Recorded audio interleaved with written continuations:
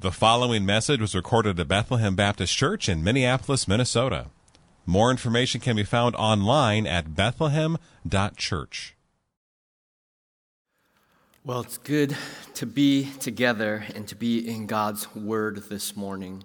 And what we're going to do last week, this week, and next week, we're going to take a pause from our First Peter series in order to address and help us process some of the events that have taken place in the Twin Cities and around our nation this week and last week. So this morning we are looking at 2 Chronicles chapter 20, verses 1 through 12. Would you join me as we now go to the Lord in prayer? Father in heaven, leaning on the promise that all Scripture is breathed out by you, profitable for teaching, reproof, correction, training in righteousness, so that all of your people may be complete, equipped for every good work. We come now and ask that you would equip us for every good work. Come now in the power of your Spirit and use your word to train us up in righteousness. We pray in Jesus' name. Amen.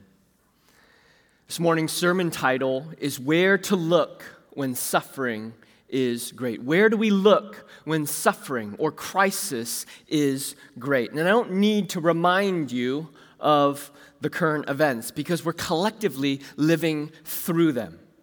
I used to live down at 26th and Blaisdell, and we drove by and we went by Global Market. And I know many of you either used to live down there or have gone down there. And you've seen the destruction. You've seen the charred remains of buildings. And in the midst of it all, I imagine that many of us are asking questions, wondering. We feel powerless and confused. What do we do? What do we do against the unseen virus that is ravaging our lives and families and jobs, particularly low-income wage earners, companies, our economy as a whole, and especially our elderly among us? What do I do as I watch the video of the terrible and horrific killing of George Floyd? What do I do as I see our Twin Cities descend into chaos and burning and looting and destruction? What do I do as I hear the cries for help and see the grief and laments of our African American brothers and sisters and others and ethnic minorities in our church and in our communities? What do I do as I watch our police, some of whom are our church members, seek to do a very difficult and dangerous job in this climate? Where do we look when suffering is great? And the answer this morning comes in verse 12 of 2 Chronicles 20. We do not know what to do, but our eyes are on you. When nothing else makes sense and we feel powerless and confused, we can keep our eyes on the Savior. One of the phrases I've been coming back to again and again has been, in unprecedented times, we have an unparalleled Savior. And this is all the more true in these days now. We look to God. God's people throughout every age, whether it be wars or pandemics or destruction or widespread persecution or natural disasters, have been able to say, we don't know what to do, God, but we're keeping our eyes on you. And so my aim this morning is that in the midst of all the turmoil that we see in the world and we feel in our hearts, that we don't recoil, we don't retreat, we don't hide, we don't shut our eyes and cover our ears to all the tragedies around us. We don't harden our hearts, but we take it all in, and then we take it to the one who can carry our burdens, the Lord Jesus Christ. He's the one who can mend our hearts and strengthen our hands and empower us with deeds of love in the midst of a broken world. So my plan is to walk through this passage and help us see the context of Jehoshaphat's prayer, and then to draw out 6 truths from Jehoshaphat's prayer, mainly from verses 5 through 12. So real briefly, for a little bit of context, Jehoshaphat is the king of Judah, the southern kingdom. And he is generally described in Scripture as a good king. He was a good, upright upstanding king. 2 Chronicles 17 says this, "The Lord was with Jehoshaphat because he walked in the earlier ways of his father David." He didn't do what all the bad kings did, but was like David. He did not seek the Baals, but sought the God of his father and walked in his commandments and not according to the practices of Israel. So he was a good king. And not only that, it says his heart was courageous in the ways of the Lord. And then 2 Chronicles 17:10 says, "The fear of the Lord fell upon all the kingdoms of the land that were around Judah, and they made no war against Jehoshaphat." This little detail is really important. God has given Jehoshaphat peace up to this point. But Jehoshaphat, now, we come to chapter 20, and all of a sudden we see these nations rising up to attack Judah. The Moabites, the Ammonites, and with them some of the Meunites. They came against Jehoshaphat for battle. Chapter 20, verse 1. "A great multitude is coming against you from Edom." So what's going on? What transpired from chapter 17 to 20, where God was giving him protection and peace, to all of a sudden all of the enemies are coming to rise up against Judah? Well, Jehoshaphat had disobeyed God. He had actually made an alliance with King Ahab, and he shouldn't have done that.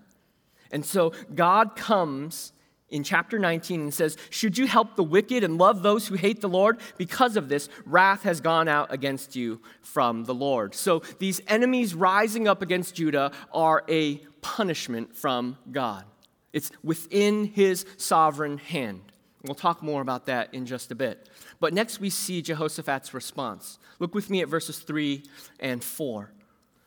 Jehoshaphat was afraid and set his face to seek the Lord and proclaimed a fast throughout all Judah. And Judah assembled to seek help from the Lord. From all the cities of Judah, they came to seek the Lord. So Jehoshaphat, first thing, doesn't say, let's gather all the military advisors. Let's get our strategic plan up and running. Maybe we can make a different alliance so that we can withstand this attack. No, first thing, he's afraid, and then he says, let's go to God. In fearful situations, set your gaze on God. In confusing times, cry out to the Creator. In the face of danger, don't deviate from our great deliverer. This is a reminder for us this morning. In the midst of feeling powerless and confused, we have a Savior who knows all things, sees all things, is for us, and is working all things together for good. Jehoshaphat also calls for a fast. See that in verse 3. He calls for a corporate response to the dire situation. This situation not only requires individual action, but a corporate response, calling urgently for everyone to help. This is an all-hands-on-deck moment. We experienced one of these as a staff when we said, we're reopening, but only 250 can come in. And it was an all-hands-on-deck moment where I said, I need everyone's help. Someone needs to run check-in. I know it's not your job, but we all need to do our part. And here we see Jehoshaphat doing the same. And in the midst of all the confusion and conflicting messages that we see in the world from the left and from the right, it's important for Christians, those who follow Jesus, to have a corporate response, not shaped by those on the left or by the right, but it's to say we are people who are shaped by this book. We have a different set of marching orders. We follow Jesus in the midst of it all. So it's important for us to be clear, like Jason said last week, that we are robustly pro-life. We are for the unborn. We abhor the evil of abortion. But we believe that all people of every color and shade are made in God's image. We abhor ethnic hatred or hatred based on the shade of anyone's skin.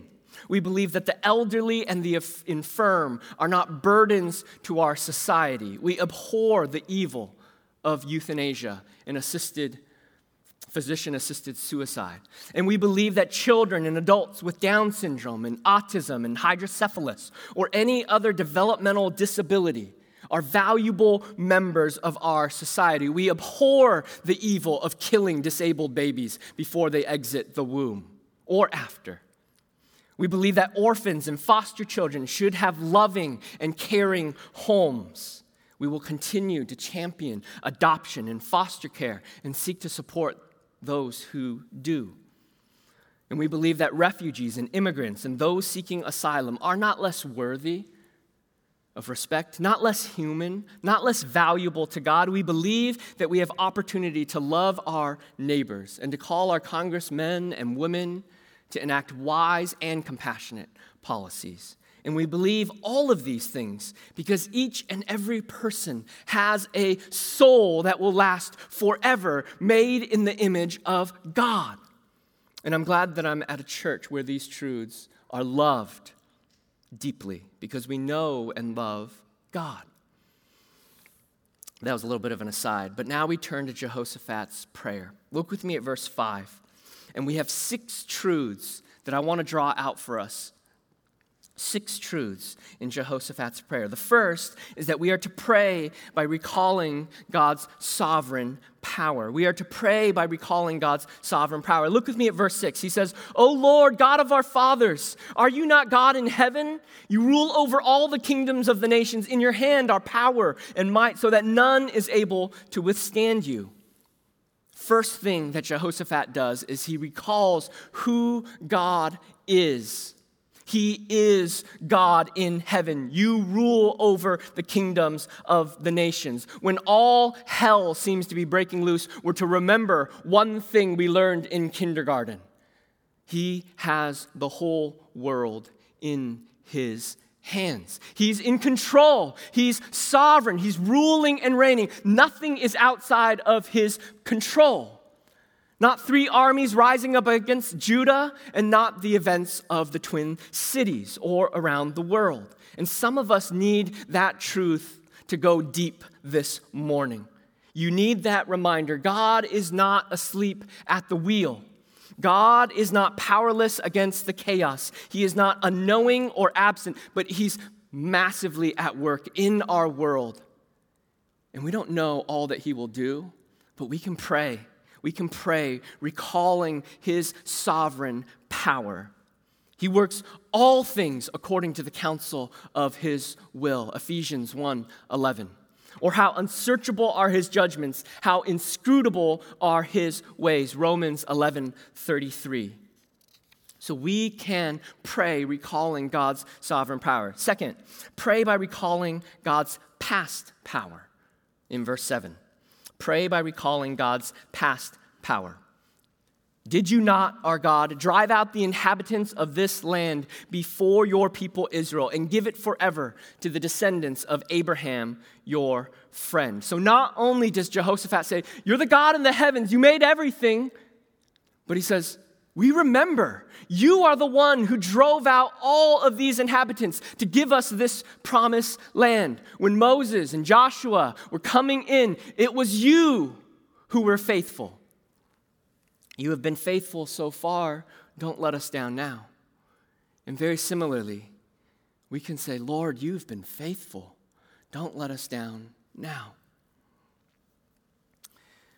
Notice how he says at the end of that, forever to the descendants of Abraham, your friend. That's a curious phrase. Abraham, your friend. That's mentioned 3 places. One other place is James 2:23, I think referring back to this passage. The other place, the only other place, is Isaiah 41:8. And in the context of that, God calls Abraham a friend, and this is within the context of assurance. Many of us know Isaiah 41:10. Fear not, for I am with you. Do not be dismayed, for I am your God. I will strengthen you and I will help you. I will uphold you with my righteous right hand. And so in the same way that God has been faithful from the very beginning, all the way back to Abraham, his friend, he is our friend now, and he has been faithful all the way to Jehoshaphat, and from all the way to Jehoshaphat to Jesus, and from Jesus until the end of the age. God is faithful. God has been faithful. To recall God's friendship with Abraham is to recall God's faithful deliverance in every step of human history, all the way back, and we can look all the way forward to present day. Why? Because we're the friends of Jesus. John 15, 15. No longer do I call you servants. This is Jesus speaking this.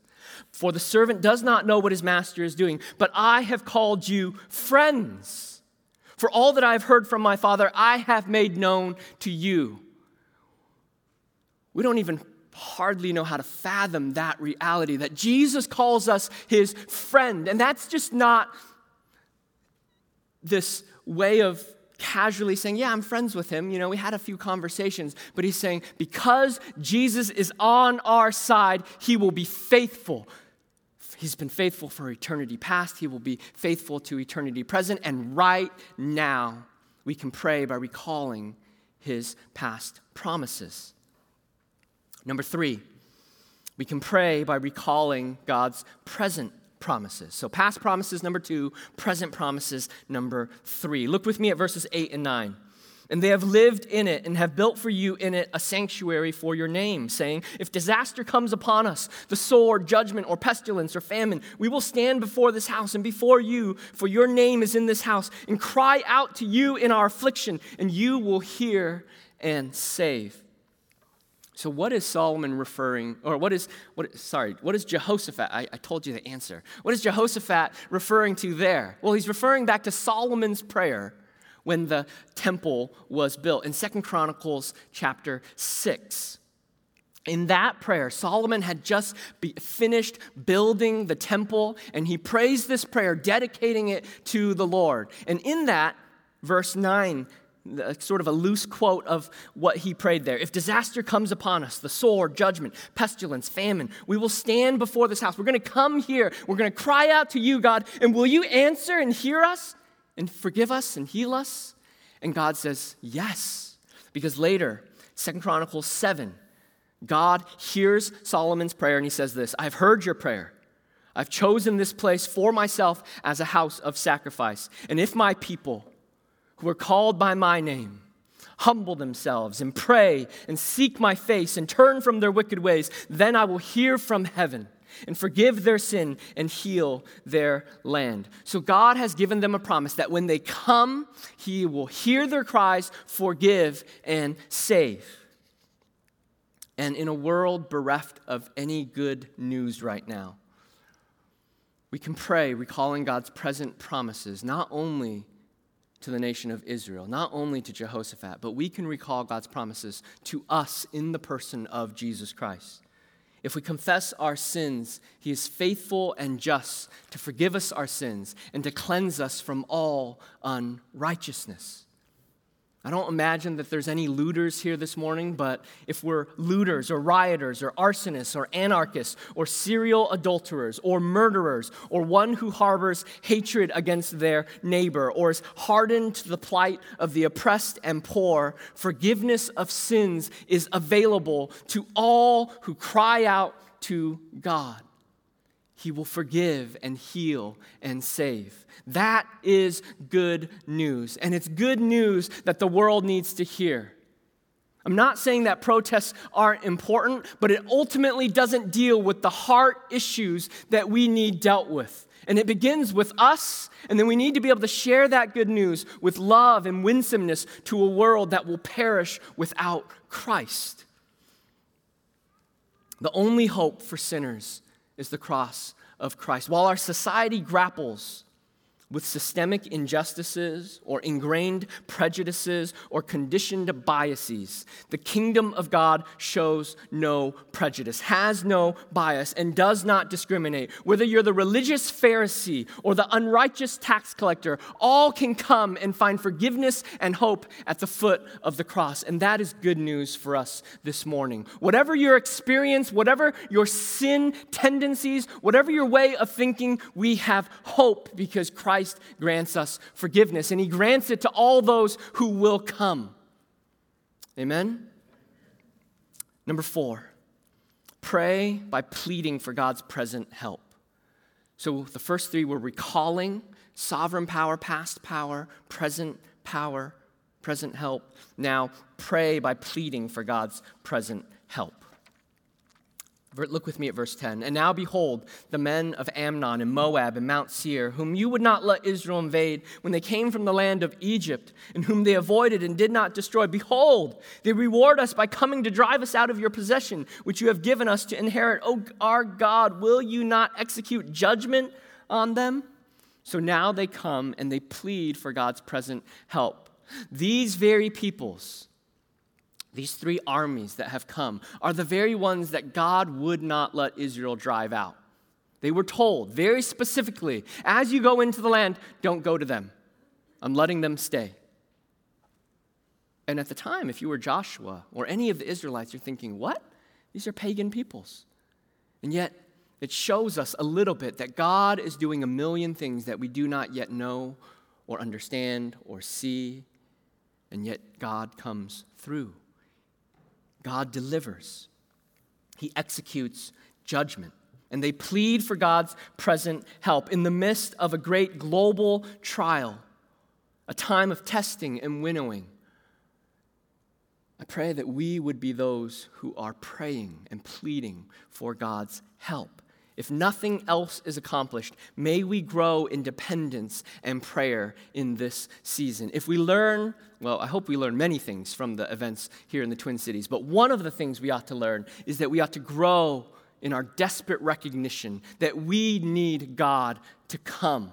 We need his power to be seen. We need the gospel to go forth to transform hearts and minds on every side of every color. We need more of God. We are committed to spreading a passion for the supremacy of God, and we need more of that, not less of it, here in the Twin Cities and around the world. We can plead for God's help because God sees the whole picture. It's a reminder that God is never insufficient or faulty, but rather he's unfolding a greater plan. So number 4 is plead for God's present help. Number 5, pray by confessing our dependence on God. Second half of verse 12. Pray by confessing our dependence on God. It says, for we are powerless against this great horde that is coming against us. We do not know what to do, but our eyes are on you. Notice Jehoshaphat's humility to recognize his complete dependence on God. He has an army. He has a nation. He could make alliances, but he recognizes we're powerless if you don't come through, God. He recognizes that he ultimately needs God to come through. And I think that's one thing that we can learn this morning. If we're truly humble, we will see our need for God, that we are truly powerless, and we will pray. I worry that prayerlessness in the church reveals the sickness of self-sufficiency in our lives and in my life, or arrogance or pride. Do we believe that we can accomplish more without praying to God? Or perhaps we believe in prayer, we know it's important, just like we know exercise is important, but we don't often engage in it. Or perhaps our theological understanding of prayer is orthodox and right, and yet functionally our prayer lives are anemic. I pray that in the midst of this, we would pray. The pandemic and the unrest in our city has torn off the shallow veneer that everything's all right, and that life can just be lived without total and complete dependence upon God in prayer. It's torn that completely off, and we recognize afresh that as God's people, we need to pray. We need to pray, oh God, let your kingdom come. Let your will be done on earth as it is in heaven. We don't know how to fix all the problems that we see in our society and in our culture and in our own hearts even. We don't know how to rid ourselves of our prejudices or sickness or whatever it may be, and yet God can do it. He can do it this morning. And so we have the privilege, we have the glorious privilege of crying out for God's help, crying out for the lost in our neighborhoods and among the nations. Let the current trials spur us on to fresh recognition of our dependence on God, and that we would pray with fresh vigor, renewed zeal, and fresh vision. Number 6, pray keeping your eyes on God.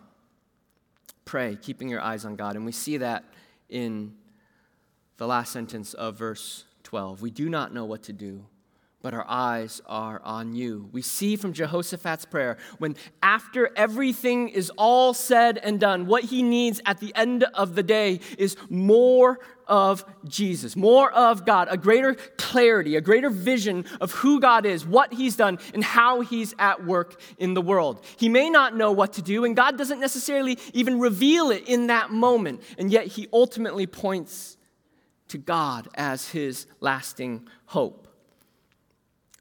Engage in this thought exercise with me. What if the second half of 2020 is worse than the first half? I laughed out loud when I thought about that. It's hard to even fathom, and it's heartbreaking to think. And yet, even if the second half is worse than the first half, we're going to be okay because we can set our eyes on God. We may not know what to do, but our eyes are on you. I'd like to spend another 30 minutes going through the rest of 2 Chronicles 20 because it's such an amazing story of God's deliverance. The singers come out, and Judah does not even lift a finger. Not a single bow is shot, and God devours the armies. They collect the spoils for 3 days. It's really an incredible story, but I already spoiled it for you. You know how it ends, but let me commend it to you and read it later today or this week. But it's an amazing picture of God's deliverance. And God lets Judah sing over their enemies. There's a singing that's central in this. The people sing, the choir goes before the army, and there's this amazing deliverance where the three armies end up attacking one another and they're destroyed, and God delivers them. But we don't have time to get into all of that. But what I want to do is, how do we apply this passage this morning? Where do we look when suffering is great? We've talked quite a bit about this already, but I want to go a little bit deeper. Where do we look when we're in the midst of great calamity? We may not know what to do, but our eyes are on Jesus. That's what I want us to leave with today. That in the midst of all that is taking place, in the midst of all the learning that you might personally be doing, or the serving, or the loving, or the grieving, or the lamenting, that we would not, for a moment, take our eyes off of Jesus. We have to read all of the news, all of the current events, all that is around us through the lens of his book.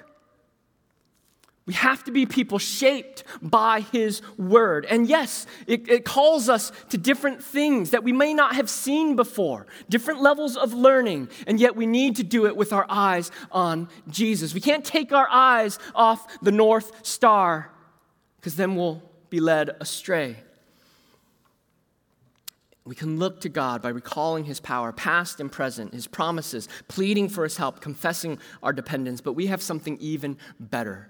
Not just God in general. We can look at the face of Jesus Christ. That's what Pastor Dave is preaching downtown this morning. Hebrews 12. We can look to Jesus, the author and perfecter of our faith, who for the joy set before him endured the cross, scorning its shame, and sat down at the right hand of the Father. Jesus is the one who is the author and perfecter. He will bring us all the way through, and he's seated at the hand of the Father right now. He is trustworthy and true as we run the race of faith.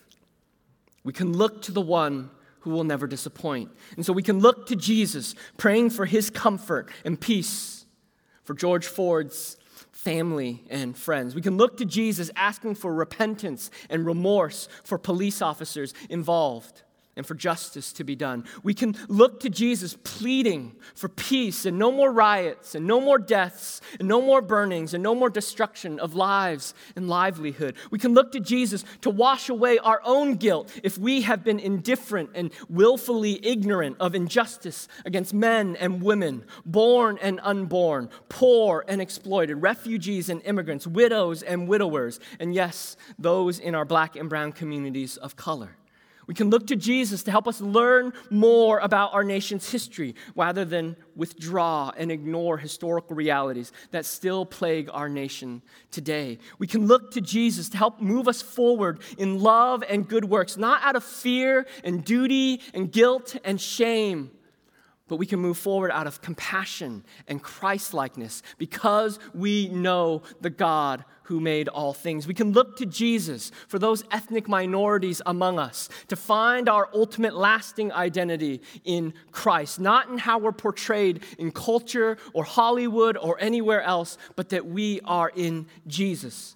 And we can look to Jesus for parents and children of transracial adoptions to root us in our identity as adoptive children of the Most High King, beloved and of infinite worth. We can look to Jesus as we see racial and ethnic hostilities, knowing that he has once for all broken down in his flesh the dividing wall of hostility so that he might create in himself one new man, making peace by the blood of the cross. We love that verse. We treasure that verse because Jesus has accomplished it, and now we get to live it out in our communities and in our lives. We can look to Jesus to mend the brokenness in our society and in our souls.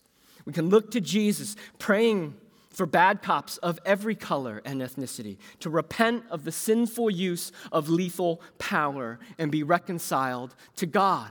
And we can look to Jesus praying for his empowering strength for all the good police of every color and ethnicity to stand up for what is right and righteous in God's eyes. We can look to Jesus praying for protesters of every color to not only protest the misuse of power, but to recognize that we will all have to stand to give an account on that final day, and we should be reconciled to God. We can look to Jesus praying for looters of every color to repent, confess, and be reconciled to God before the day of judgment. And we tremble knowing that every deed, every thought, whether you're a looter or a religious Pharisee, it will all be exposed on that day. And we need God. We need the forgiveness that can only be found at the cross. And we can look to Jesus, confessing our own thoughts or acts of sinful partiality or sinful indifference to the suffering of brothers and sisters made in God's image. And we can look to Jesus as we continue to live as Christ has called us to live in this world, walking in a manner worthy of the gospel, sharing this good news and doing good to all. We have our marching orders. Nothing's changed, though much has changed in these last 2 weeks. And all the more, as God's people, we need to set our eyes on Jesus and let him, from his word, move us towards greater love, compassion, learning, and action. Our lasting hope is in this ultimate and final deliverance that Jesus has brought. We do not have just a temporary reprieve from a foreign enemy like Jehoshaphat, but we have a lasting, ultimate salvation, a greater deliverance, a greater rescue that Jesus Christ has worked so that in him we have hope and everlasting life. Christ has made a way for sinners of every stripe, every color, to find forgiveness and reconciliation at the foot of the cross. All those who come to this fountain find cleansing. And so, brothers and sisters, as we go from here, if we do not know what to do, we're going to be okay because our eyes are on the Lord Jesus Christ. Let's not take our eyes off of him as we go from here, but let's keep our eyes set on Christ as we continue to live as his people in this world. Let's pray. Father in heaven, let these truths sink deep into our souls so that we would not take our eyes off of you. We thank you that you are faithful, steadfast, sufficient. And so we look to you, we trust you, we love you. And so as we keep our eyes set on you, empower our hands, motivate our feet, Transform our hearts so that we would increasingly look more and more like Jesus. We pray that this world would see the saltiness and the brightness of your people in these days. We pray all those things in Jesus' name. Amen. Thank you for listening to this message from Bethlehem Baptist Church in Minneapolis, Minnesota. Feel free to make copies of this message to give to others, but please do not charge for these copies or alter their content in any way without written permission from Bethlehem Baptist Church. For more information, we invite you to visit us online at bethlehem.church or write us at 720 13th Avenue South, Minneapolis, Minnesota, 55415.